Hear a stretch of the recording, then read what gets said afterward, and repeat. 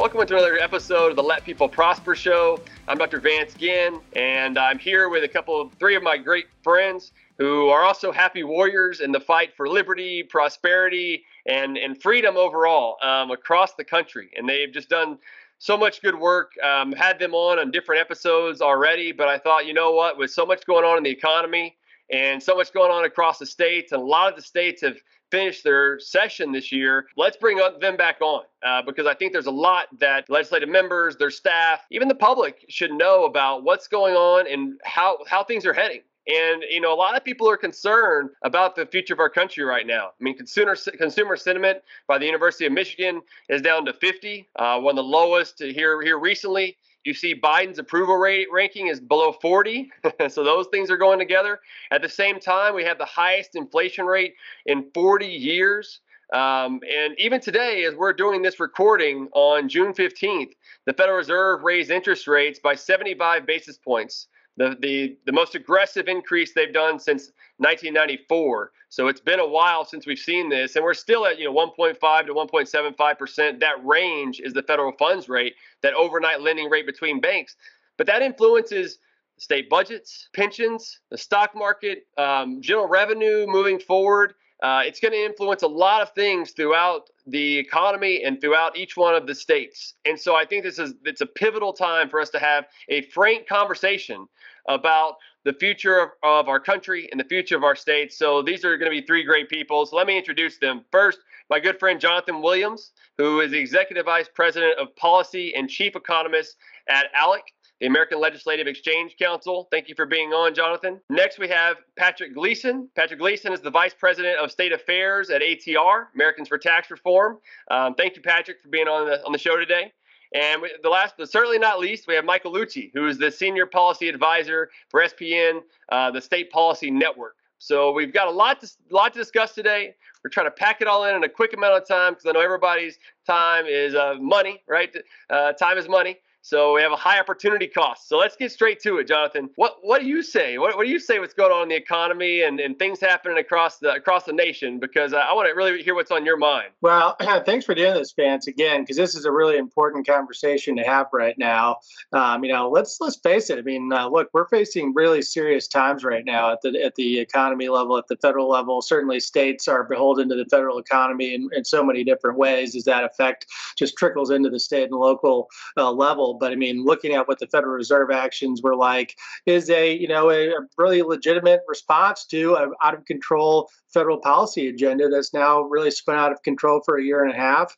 We've seen such an uptick in federal spending and debt, as well as just a horrible attack on American energy. And you add all of those inflationary policies together, and surprise, surprise, it's not rocket surgery, as my co-author Art Laffer likes to say. This is how you get inflation. And we see that top line number. You talked about some of the top line statistics. Even the other one that I follow pretty closely is our friends at NFIB with their small business optimism index is hitting all-time lows as well. You start to see now a hiring freeze or a layoff trend begin with the private sector entities out there in many sectors of the economy. And this is building into a perfect storm for a really tough time ahead for the American economy, and more importantly, for hardworking taxpayers. And so I think, at this point, how do we unpack from trillions and trillions of dollars of mistakes over the course of the last couple of years, as well as now a Federal Reserve that is looking to really, by definition, slow down the economy because it's overheating with the inflation driven by a big government agenda and restriction of the supply side. So there's a couple of ways to do it. And the painful way, which is exactly what's happening right now in front of us with the Federal Reserve action, I don't have to explain all the pain points there. One of the big things, though, that I'm starting to see is in certain real estate markets across the country, really a downturn in prices. Obviously, that's going to impact so many different areas. And that by itself could lead us into a downturn in GDP with a huge correction in real estate that had been obviously on a huge uptick for a number of years now. And then, there's the other way of handling this that I don't think has gotten nearly as much attention at the federal level because of the Biden administration nearly having a as the Wall Street Journal editorial board recently put it, a George Costanza type approach to government, which is everything you should be doing, you do the exact opposite. And so that's exactly what we're seeing. And if anything, now we're seeing more proposals to double down on spending, restrict supply, continuing to demonize the energy industry or individual companies, as we've seen in recent days. But what I think what was missing from this debate clearly at the federal level is the supply side solutions that could get us out of this problem and really avoid not only inflation, but the bigger problem of stagflation, something we haven't seen since the Jimmy Carter era. And this is a real threat now, as we may escape the second quarter being a negative number with GDP, but then certainly a huge threat for the third and fourth quarter, adding with this inflation. How do you fix that? You go back to basic supply side effects, and you stop the restriction of American affordable and reliable energy. You kind of reverse the ideas of day one, it was shut down pipelines, stop new oil and gas development on federal lands. If I were a Republican Congress and majority and I had gavels, immediately I'd be thinking about those ideas and, whether the president vetoes them or not, then of course it's once again on him for some of the supply side restrictions. And then also, let's not forget, thank God for Joe Manchin, first of all, and Kristen Sinema and some others that added bipartisan opposition to some of the economically crippling tax hikes that we would have seen otherwise with the Biden agenda. We would have been in a recession much, much faster, much deeper of a recession, I think, if they would have had their way with the so-called Build Back Better agenda. Now, outside of that, though, let's not forget that just in a few short years, the entire individual side of the Trump tax cuts, the Tax Cuts and Jobs Act of 2017, phases out because of those arcane Senate rules that are passed with any kind of major tax legislation that's a net tax cut.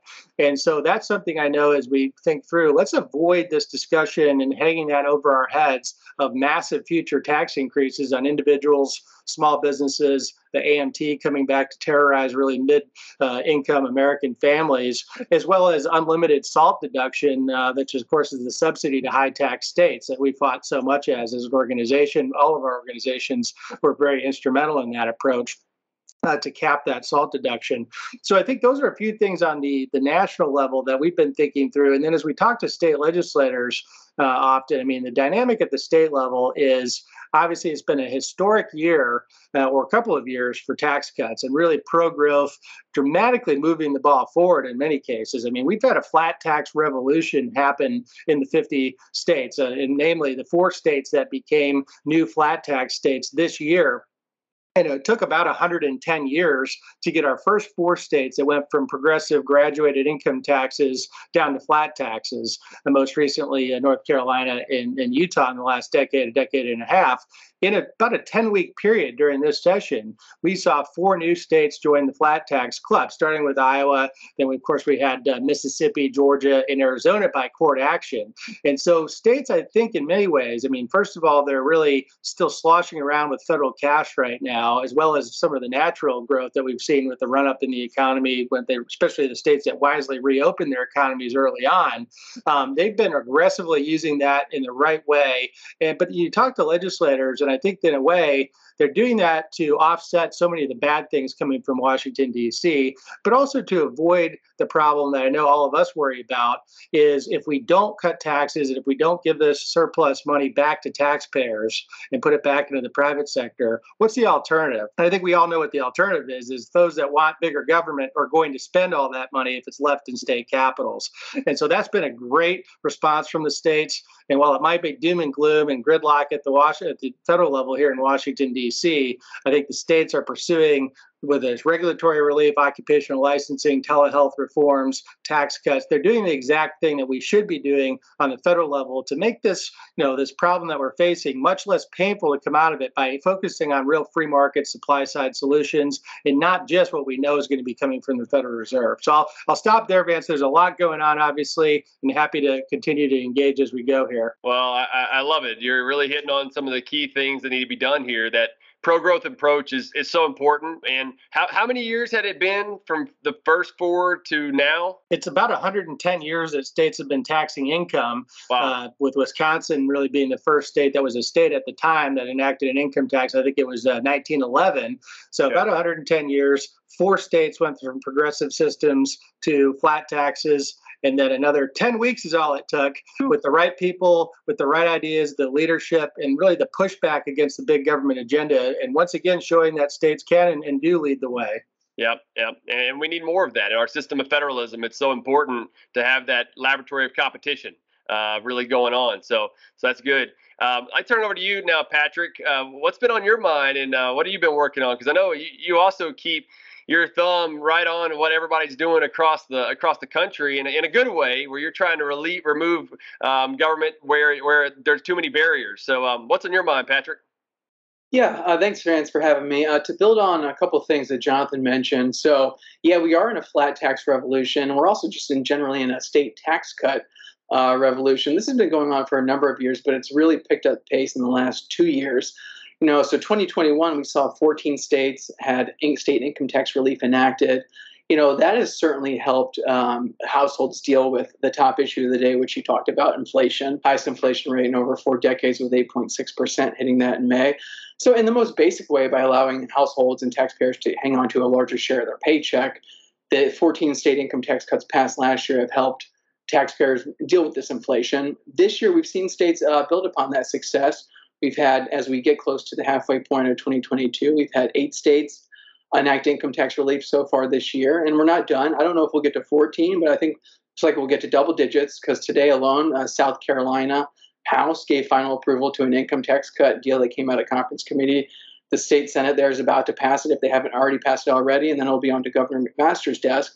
So that should be the 9th income tax cut of the year. And then Oklahoma is now in special session called by Governor Stitt to address income tax relief there. So, I would say beyond, though, this straight up standard income tax cuts that allow people to deal with inflation in the most basic way, there are some other things that state lawmakers can do and have been looking to do to help their constituents deal with this sky high inflation. A lot of the solutions, obviously, are going to need to come at the federal level, but there are things that state lawmakers can do. One thing I want to draw folks' attention to is the 13 states that have graduated income tax structures that are not indexed to inflation. Of the graduated income tax states, most of them have indexed for inflation, but 13 have not. So in those 13 states, a simple thing that lawmakers could do in those states would be to index their brackets for inflation. That will protect against bracket creep. Bracket creep refers to when inflationary wage gains, but not real wage gains, push a taxpayer into a higher bracket and a higher rate. So they're paying a higher tax rate, although they have not experienced any increase in real wages. So say an employer increases an employee's wage in line with inflation, that raise bumps them into a higher bracket. Now they haven't had any real wage increase, no increase in purchasing power, but they're now paying a higher income tax rate. That's bracket creep. So indexing protects against bracket creep. So we've got 13 states with graduated income taxes that need to index in order to protect their constituents against bracket creep, which is unlegislated tax hikes, is what it effectively is, bracket creep. So Virginia, Governor Glenn Youngkin, he's passed multiple billions of dollars in tax relief this year. He's getting ready to enact. That could be a great next step. Next year would be indexing his state's income tax brackets for inflation. Oklahoma, who I mentioned is in special session, they're one of the 13 that does not index their tax brackets for inflation. So that's something we're encouraging them to look at. But another way that they could address the problem of bracket creep without indexing for inflation is to do one of two things: either to move just to a flat tax, as many states for alone this year have done, or they can get rid of their income tax, in which it's not an issue. 2 of the 13 states that do not index their tax brackets to inflation have taken that action in moving to a flat tax this year. So Mississippi and Georgia are 2 of those 13 states with graduated income tax structures right now that are not indexed to inflation. So they're moving to flat taxes this year, thanks to legislation signed by Governor Brian Kemp and Tate Reeves. So now indexing will obviously not be a matter there. So that's certainly something you can do, and we're encouraging states to look at that as well. So either index or move to flat or get rid of it. And I mentioned South Carolina; they're going to cut their top rate from 7 to 6. I mentioned great first step, but they're still going to have the highest income tax rate in the entire Southeast after this.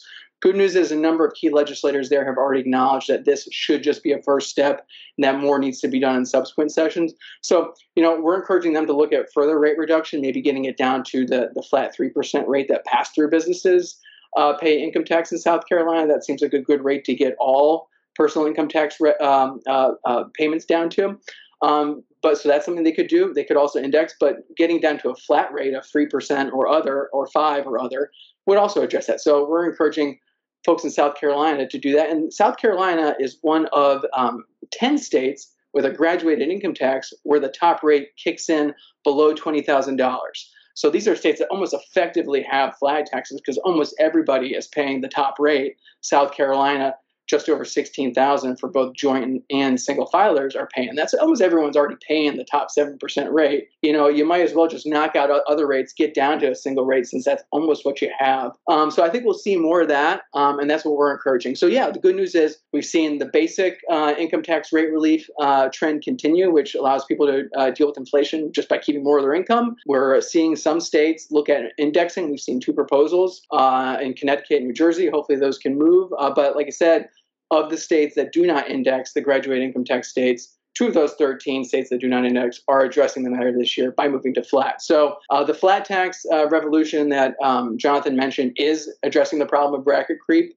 Indexing can also address that too. So I think we'll maybe see some more of that. But yeah, that's some things we're seeing around the country and the states and how it relates to the top issue of the day, which is the sky high inflation. Yeah, and it's a great way for states to have an influence on that. I mean, we know that the Federal Reserve ultimately controls inflation, right? Inflation is always and everywhere a monetary phenomenon, which is fueled by Congress's overspending and running up massive deficits. The national debt increased by $6 trillion just over the last 2 years. So you've got a lot of fuel that they can put into the fire of what's going on. And so it's great to see that states can use what tools they have. In this case, the flat tax revolution coming in to really bring down those costs. And Patrick, there's one last thing there is it was something you and I have talked a lot about, and we all have really, but it's also you got to focus on the spending side, right? If they hadn't made this restraint of spending in these states, would they have had as much to cut in taxes, right? And they wouldn't. And is that what you've seen in some of these other states as well? Yeah, I would say absolutely. The states that have exercised spending restraint have been the ones that have been able to provide this relief. So, the big one, North Carolina being one of the states that has kept spending growth roughly in line and below the rate of population growth plus inflation for the better part of the past decade. They were just able to enact another round of income tax relief as part of their last budget. So their rate went from 5.25 to 3.99 at the beginning of this year. It's going to go down, it went down to 4.99. It's going to be scheduled to go down to 3.99 in the beginning of 2026. Some folks there, since they're sitting on a sizable surplus, not just because of better than expected collections, but because of spending restraint, they are now in a position where they could provide even some more relief. So there's talk about either both speeding up the drop down to 3.99 so it takes effect sooner than 2026. There's also been legislation already filed to move them down to a flat 2.5%, which it seems to be Arizona is kind of leading the charge to get to a flat 2.5. So that seems like a good stopping place before you get to zero as 2.5. So they've already got legislation filed, and they're in a place where they can not only consider doing these things, but actually do them. So yes, spending restraint, the states that have done that have been best positioned to provide their constituents with the necessary relief. So yeah, keep an eye out on that. Definitely. That's great. Yeah, I mean, keep spending restraint, lower taxes, keep regulations low or cut them if you can. That really allows for the productive private sector to flourish and grow and expand and create jobs and everything else, which helps to bring, in economic terms, increases that supply curve so you can start to hold prices or pull prices down. Along with what the Federal Reserve's actions are doing. So that's great to hear that a lot of states are getting on board. Hopefully get more of them to zero, kind of like in Texas, where I'm at. Where you get a 0% personal income tax, but the lower that you get, that's allowing for more competition. Caterpillar, I think it was yesterday or on June 15th, so yesterday just said they're moving their headquarters to Texas. That's going to be 54 of the Fortune 500 companies will have their headquarters in Texas. So when you lower taxes, keep them pretty low overall, and have spending restraint, those are the kind of benefits that we can see. And so hopefully start seeing that across the entire country. So that's great feedback. Well, advance and to that end, in terms of the importance of spending restraint and how revenue collections are so unusual right now that no one really knows what real revenue collections or rates of growth looks like. That's why it is so important to keep spending in check. And while with some of the surplus money, we've seen a lot of states that we mentioned plow that into permanent rate relief. We've seen others send it back in the form of rebates. I don't love rebates, and the fact that I would rather see permanent or even temporary rate reduction instead of rebates. That said, one thing you can say about rebates is that it does prevent that excess revenue from going into a permanent increase in the state spending baseline. Yeah. So that is certainly one of the benefits of rebates, is that it prevents that surplus revenue from being baked into the baseline, so that you have permanently escalated levels of state government spending. So that's certainly a positive of that, and helps prevent excess spending. That said, would rather see it go into permanent or temporary rate relief. Yeah, definitely. No, good point. All right, Michael, over to you now. What's been on your mind about the economy, what's happened across the states, and anything else you want to comment on about what's already been discussed? Well, I mostly want to start by commenting on what's been discussed, because there's been a lot of great points made here. From Jonathan, these are two really high-level lessons that we need to really take to heart. One, supply matters. Two, deficits matter. So we were at the tail end of an intellectual change where we started to think that deficits don't matter, and we started to think that supply side policy is not necessarily important. What we did on the pandemic, some of which is understandable, but obviously it went too far, is we said the only thing that matters is demand. Cut checks out, demand. And so great, now we don't have supply. There's supply shortages from military components to baby food, and we have prices rising because we increased demand more quickly than supply could increase. So that's how we get inflation. Demand artificially increased. The classic case of too much money chasing too few goods, right? Exactly. And then related, of course, is that deficits matter. We thought that we could sort of run the MMT experiment through the pandemic, and we did. And we found out that it's very inflationary. It's very destructive and distortionary. And Jonathan mentioned houses, which, if you've owned a home, it's felt great for the last 2 years. But the other side of this is that every time we have artificially low rates and artificially easy money, some asset bubble blows up, right? And so we did housing again. Now, I don't know if it's necessarily going to pop, but we did have an artificial increase in housing prices. I want to reflect on, so I have to bring the gospel of the tax foundation on the inflationary issues by bringing up full expensing. And I think this is important for our international competitiveness.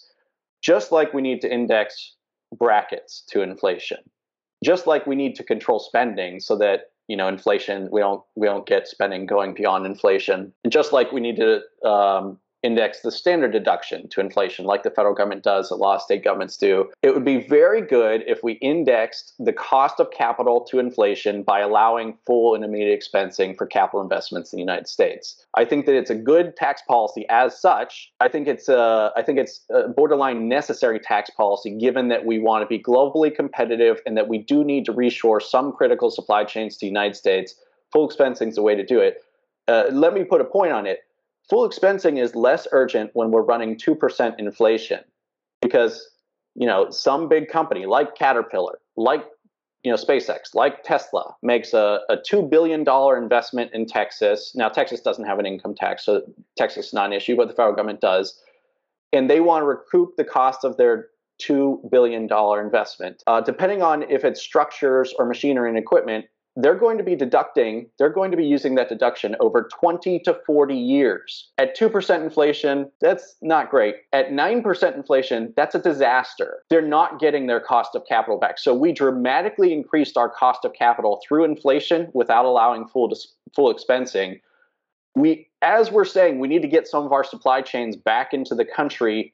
We are making it more expensive every point of inflation higher, because companies are losing the cost of capital investment because they don't have full expensing. So how do we get rid of this problem? We just allow full expensing through the federal tax code. States should do the same thing. Patrick actually led in Tennessee, taking the first step on this for a state. And then how do we pay for full expensing and a lot of other things? Make the SALT cap permanent. So what are two things that we need in the United States? We need more internal competition and we need more external competition. If the SALT cap is permanent, states, sorry, blue states, you now have to compete without a subsidy in the federal tax code. Sorry, New York, it's been a good run. You now have to compete on a level playing field where the tax code no longer sponsors your really high taxes. And we need to use that revenue. Now, that brings in $1.5 trillion to $2 trillion over 10 years. So it doesn't need to all go to full expensing. Full expensing is not that expensive. But you can deploy some of that revenue at the federal level to create permanent full expensing through the federal tax code, which is exactly what we need if we want to beat some of these international competitors, and frankly, if we just want to reshore some of these critical supply chains. So that's kind of where I would start. I think there's a ton of really interesting stuff happening in the country and then internationally, and I think both are increasingly important because this era of great powers competition is something that none of us have lived through, because the U.S. has just been dominant through our entire adulthoods, and this is a new factor that we're going to have to think about. Definitely.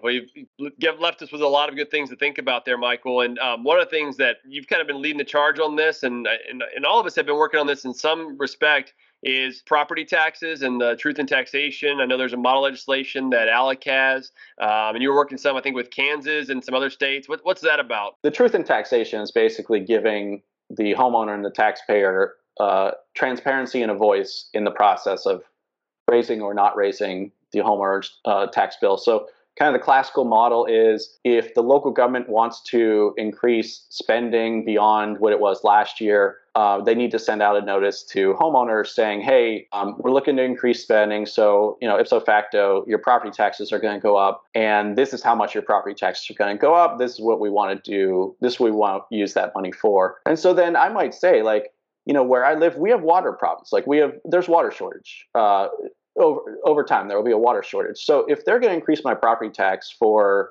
some critical investment in our water infrastructure, I might say, okay, good idea, guys. I think that makes sense.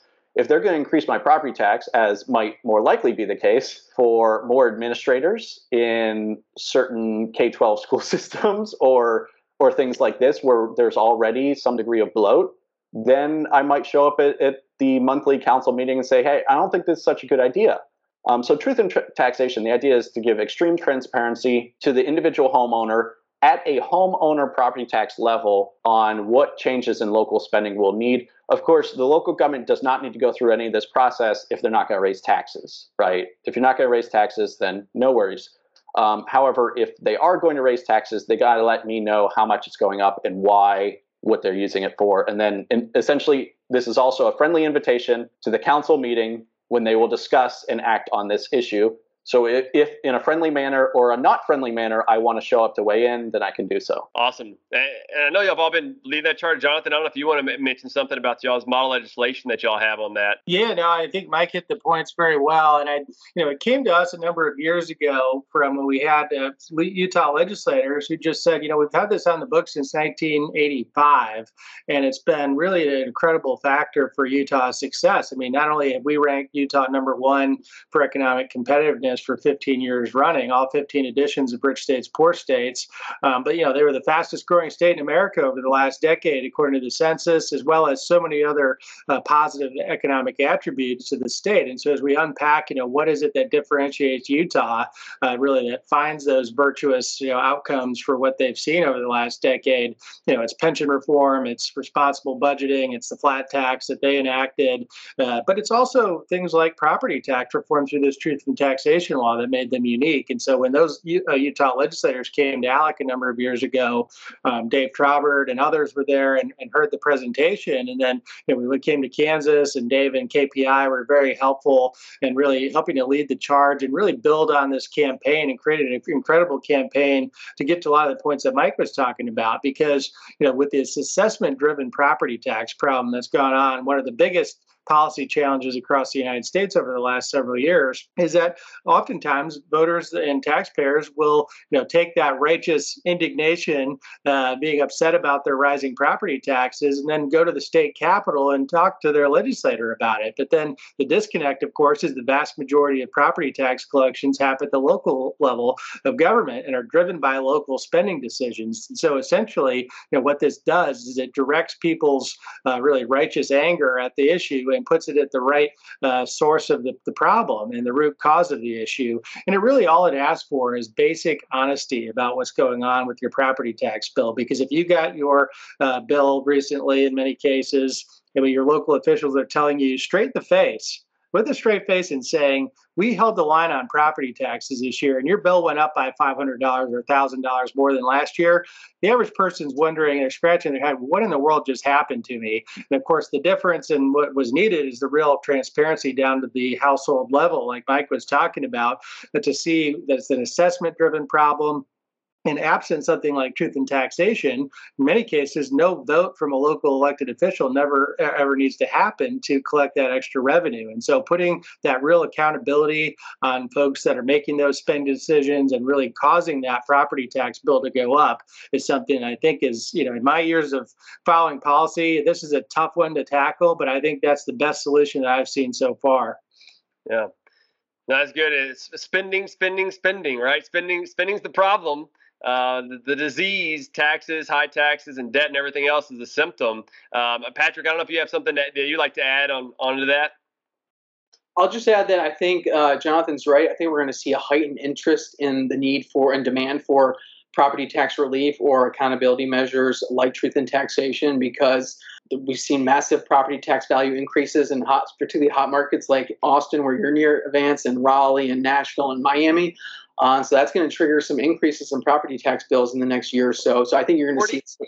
Hey, Patrick, just real quick, 48% is the average appraisal increase around Austin. Wow. Yeah. So I've seen not that high, but close to that high in places like Raleigh and Nashville. So I think you're going to see a lot of pain when property tax bills get adjusted. And I think as a result of that, you're going to see increased sensitivity and a heightened demand for state action that imposes some safeguards or accountability measures like truth in taxation. And I'll just lastly say, aside from the rising property tax values, going back to you mentioned this problem of spending, even in states that have done a good job of keeping spending in check in line with or below population inflation, like your state, Texas, Vance, like North Carolina, Tennessee, Florida, the ones that have done a good job on spending, the local governments in those states have not done a good job in spending. In fact, they have been quite profligate. So even in the well-run states, we've got a problem with poorly run, profligate local governments. So between that and rising property values, I am only seeing the demand for property tax relief or protection measures, accountability measures,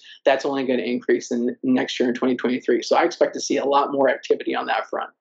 Yeah, and we were just talking about this yesterday, Patrick. As you may have seen, we had Grover on the ALEC live stream earlier this week, and we were talking about the idea of what would that look like in these scenarios that you're talking about, which is a real issue, even in red states, these kind of left-wing cities that are having this huge spending growth leading to the problems that we've all talked about with assessment increases. Maybe a Tabor type tax and expenditure limitation at the local unit of government, if they're not going to adopt truth in taxation, or maybe there's more urgent needed, reforms, then it would take their truth in taxation to take effect and really, move the needle quickly enough. In the case of Austin or some of these progressive cities, that may be something that state lawmakers are looking at increasingly. Because I think the one trap that occasionally even people with the right intentions can fall into, and it is throwing, let's say, more state resources to buy down local property taxes, and therefore driving up eventually income taxes or sales taxes at the state level to satiate the appetite for more spending at the local level. And so obviously that accountability for those spending and taxing decisions needs to be on local officials, and asking the states to come in and, in a way, bail out bad decisions at the local level is akin to all the things we've fought against of having the feds come in and bail out state budgets. People have operated poorly for so many years. Yeah, I think that's a great point. And I think that there are two separate issues here. There is a tax swap, so to speak, where there are a number of states that have this, like Texas has this, Nebraska has this, a lot of states have this, where Texas doesn't have an income tax, And so they can have a sort of swap where they're buying down the school property tax. But it's critical that is a dollar for dollar buy down. Like every dollar the state puts in is a dollar less that the local government puts in. And so you're just kind of reorienting how you're doing taxes, given that, over time, like we've moved away from the property tax on the whole, from it being the only tax in many states to now it's just one of many taxes. So it's kind of a part of that evolution in one way. I think there's also a strategic sort of piece there. I think Mitch Daniels might have been the first one who did it. He kind of did a tax swap in a way on property taxes. It helped unlock and scale school choice. So the more dependent your school funding system is on the local property tax, in my opinion, the harder it is to move to school choice, because it's really hard to take property tax dollars from my neighborhood to somewhere else. But if the state is more broadly funded, if the school system's more generally funded by the state, then I think it's easier to kind of voucherize those dollars, so to speak, or ESA those dollars that are coming down on high from the state, rather than moving them across or between districts and everything like this. So I think that there's, if you ask me financially, what should you do to move towards school choice? I would kind of say have the state be a more important funder of schools. But at the same time, like Jonathan was saying, I would do that by doing a dollar for dollar buy down, where the school's like, okay, we got an extra $1 million from the state, and we're going to raise up $250,000, so we're still going up on the whole. So I think that that's one thing to be cautious about. But beyond that, yeah, I think that a swap or a restructuring like that can make sense. A lot of states are looking at that, especially in the Midwest, because they were very dependent on property taxes over history. And if you want to move towards school choice, you probably have to move a little bit off property taxes. Yeah, that makes sense. There's a lot of discussion right now in Texas about what to do with the property tax system. I mean, since we don't have a personal income tax, we have the franchise tax, which is basically a gross receipt style tax. It's a bad form of taxation that we need to get rid of as quickly as possible. But there's not a lot of talk about it right across the state. It's really the property tax being so burdensome. The Tax Foundation ranks it the 6th most burdensome in the nation. I know, Jonathan, some of y'all's reports have it pretty low. And some would say, well, hey, you don't have an income tax, so of course you have higher property taxes. But the issue is that's not the case everywhere, right? If you look at Florida, which doesn't have a personal income tax, they rank 26th, the most burdensome according to the Tax Foundation. Tennessee, which doesn't have a personal income tax, they rank 36th. And so it goes back to the local spending being the main problem. We at the Texas Public Policy Foundation are about to release what we're calling our responsible local budgets. So we've had the conservative Texas budget that we published since 2014 now. And I think it was successful in getting the message out there, having a tangible maximum threshold based on population growth plus inflation. That was actually put into state law in 2021. It doesn't start until the next biennium, so we're not currently using that, but next biennium it'll start. I think it's a strong spending limit, a good way for other states to look at. But we don't have it for the locals. And so what we're now trying to move on to is to say, look, we're going to do the same maximum threshold for the local governments based on population plus inflation. So we're going to look at the big cities, like Austin, Houston, Dallas, Fort Worth, San Antonio, Brownsville, down the Rio Grande Valley, and then Lubbock, kind of spread it across the state and say, how are these cities and counties doing? And what you might guess is that they're all spending well above population growth plus inflation, which of course is driving up the property taxes, their sales taxes, and other things. And so there's been some reforms here, House Bill 3 and Senate Bill 2 of 2019. Those help to start to slow the growth, but we're still looking at other ways to keep doing that. So this is a great part of that conversation. With the last, maybe 10 minutes that we have here together, I want to throw out an idea that I think we're facing, and it's going to be on a lot of the minds. We kind of hinted at this earlier, but is this idea of a recession, right? When you look at the first quarter, GDP was down 1.5%. The second quarter, the Atlanta Fed has what's called the GDP Now. That does an estimate of real time what the GDP for that quarter, real GDP number is going to be. Today, they updated it to 0%. So that would mean that in the first half, we have negative real GDP growth. We could have 2 consecutive quarters of negative GDP growth, which is defined as a recession. Now, the National Bureau of Economic Research, the NBER, they won't actually date the recession until probably months from now. But there's a good argument that says that we're in a recession. Now, if you look at the top line numbers, though, you wouldn't think that. I mean, we've got a 3.6% unemployment rate. We created almost 400,000 jobs across the nation last month. But something I've been thinking about, I'd love to give y'all's thoughts and maybe some other things y'all are thinking. I've called this the zombie economy, right? Y'all have heard about zombie firms where they're just running over debt. They're basically running on debt. They're not making a lot of profitability. You think about all the PPP loans over the last couple of years, all the handouts that were given, they were kind of propped up for a while. The low interest rates and the money creation, all of that was put in there. How many of them are going to start to fail when interest rates keep going up? Just last month, ADP reported that 91,000 jobs were lost in small businesses. That would be the first shoe to drop from these zombie firms. And on the flip side, the other side of the market, I think you have some of these zombie workers who are barely connected to the workforce or in and out of jobs right now. Maybe you're sitting at home. You have the zombie labor force. I'm working on an op-ed right now about all this, but it creates this zombie economy that's been propped up and changed the dynamics that's going on in the labor market and among firms. And I'm wondering how quickly that will start to implode as interest rates go up, less money is being circulated in the economy, and nobody has this hope. Maybe after the election that will change, but I think this will give a lot of fear and concern, maybe rightfully so, to a lot of the public and legislators and their staff. And I wonder, given what we talked about so far, what you think about that, but also where should we be heading? Is it just doubling down on supply side economics and pro-growth policies, or are there other ways that we should be thinking about that? Who would like to start? I would love to start. All right, do it. Okay, so on a couple of your points, unemployment is low, true.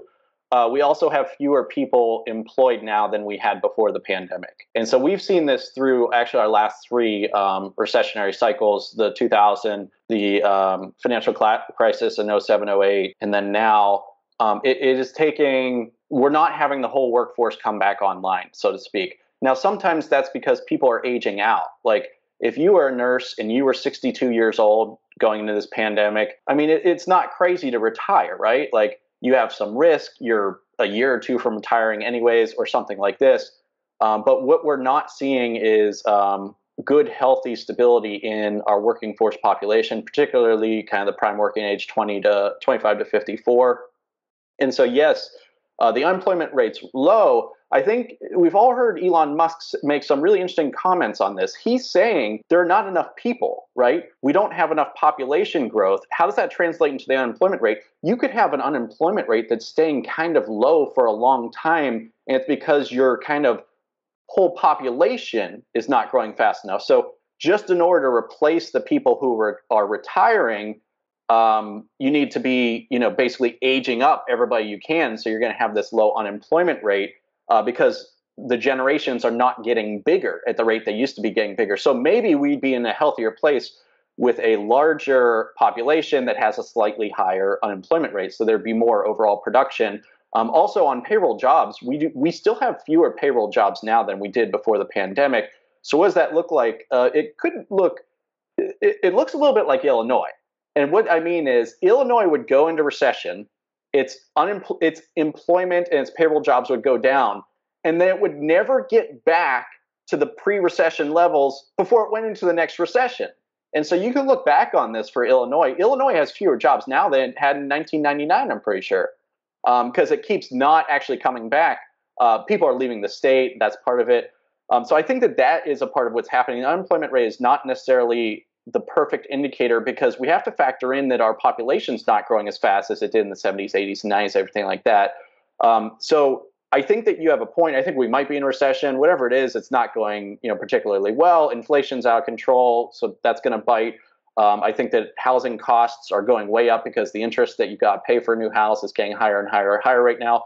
One point of warning I think that is worth making for the states is that the federal government artificially increased incomes and thereby consumption through the pandemic, which arguably could artificially increase state revenues in the short term. And I know that we're all talking about guarding against that. I think that's really important. Using this opportunity to cut and reform state taxes is fantastic.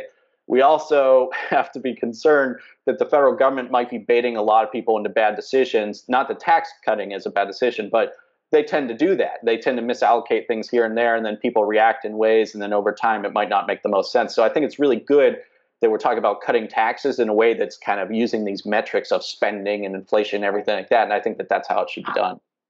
Yep. Yeah, great points. Yeah, Mike, I mean, I second a lot of those, and you make really good point there on the demographic, changes with the baby boom generation, that massive generation now hitting retirement, or in many cases being kind of tipped into retirement early because of the pandemic, and many people just not wanting to stick it out, and just the horror stories around small businesses that hung it up during that period because of the lockdowns and so many of the government mandates. But I'm concentrating on what we're hearing from state legislators right now is we are seeing a flattening of revenue numbers in a lot of states, even growth states. I mean, I'm talking about, big out-migration states like New Jersey or New York or California, but, places that should be doing fairly well because they still have good in-migration and are economically competitive. So I do think there's that kind of thought of caution on the minds of many state legislators. And I think, obviously, tax cuts should be pursued regardless of the overall economic condition because it's the right thing to do and, of course, to make states more competitive. But I think, seasoning that as well with really a hopefully return to fiscal sanity in many cases of, there's no such thing as a free lunch from the federal government. We're learning that the hard way once again, even though all of us have been warning of that. We've seen it during the Obama years. These maintenance of effort strings and other problems that come with the federal dollars are rearing their ugly heads very quickly in many cases. And also, I mean, this is a really good opportunity instead of building new baseline spending right now, because right now the revenues are still strong and surplus dollars sitting in state capitals. Instead of using that to build baseline spending growth is, looking for one-time ways to pay down debt, pay down pensions, pay down a lot of the things that are, haunting states on a liabilities perspective, so you don't overextend yourself on the spending side. Because the good times certainly are not going to last forever on the revenue piece. We're already starting to see early signs of that when it comes to state treasuries.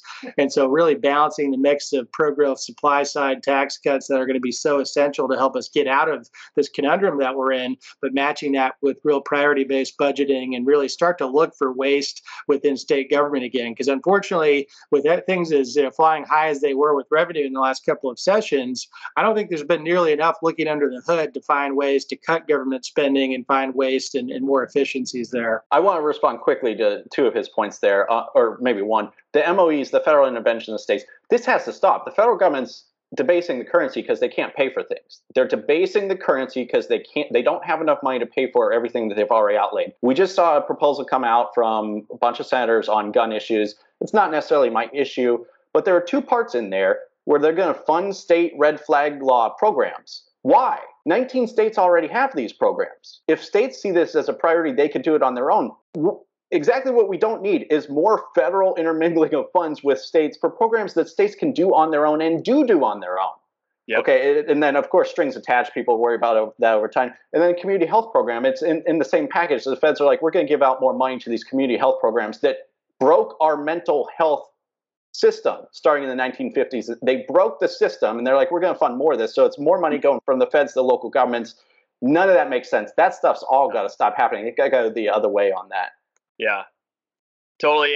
And that's something I think all states have got to worry about that you are both hitting on, but is make sure that those COVID funds don't go into the base budget. Because if they use that as the base budget next time, we're going to have huge increases that we certainly can't fund just out of GR in the future. It's going to be massive. The other big MOE is Medicaid. I mean, Texas hasn't expanded Medicaid, the overall population, but basically we've increased the number of people on Medicaid by 1 million. 1 million more people because they can't age out, they can't income out or anything else. And that's going to cost the state $5 billion more dollars. I think the latest actually I saw was 3.7. So it's continuing to grow. It's probably going to be $5 billion by the time this biennium is over. It's a massive cost that the state didn't vote on. We didn't even expand Medicaid, yet we are because of the CARES Act MOE way back then. So it's a lot of problems. Patrick, what say you? Yeah, well, just first, a couple final thoughts to touch on the demographic issue you all mentioned and the lack of labor.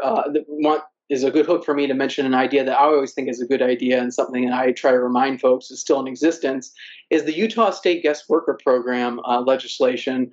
Hasn't taken effect because it requires a federal waiver that has not been granted, but it was originally passed in 2011.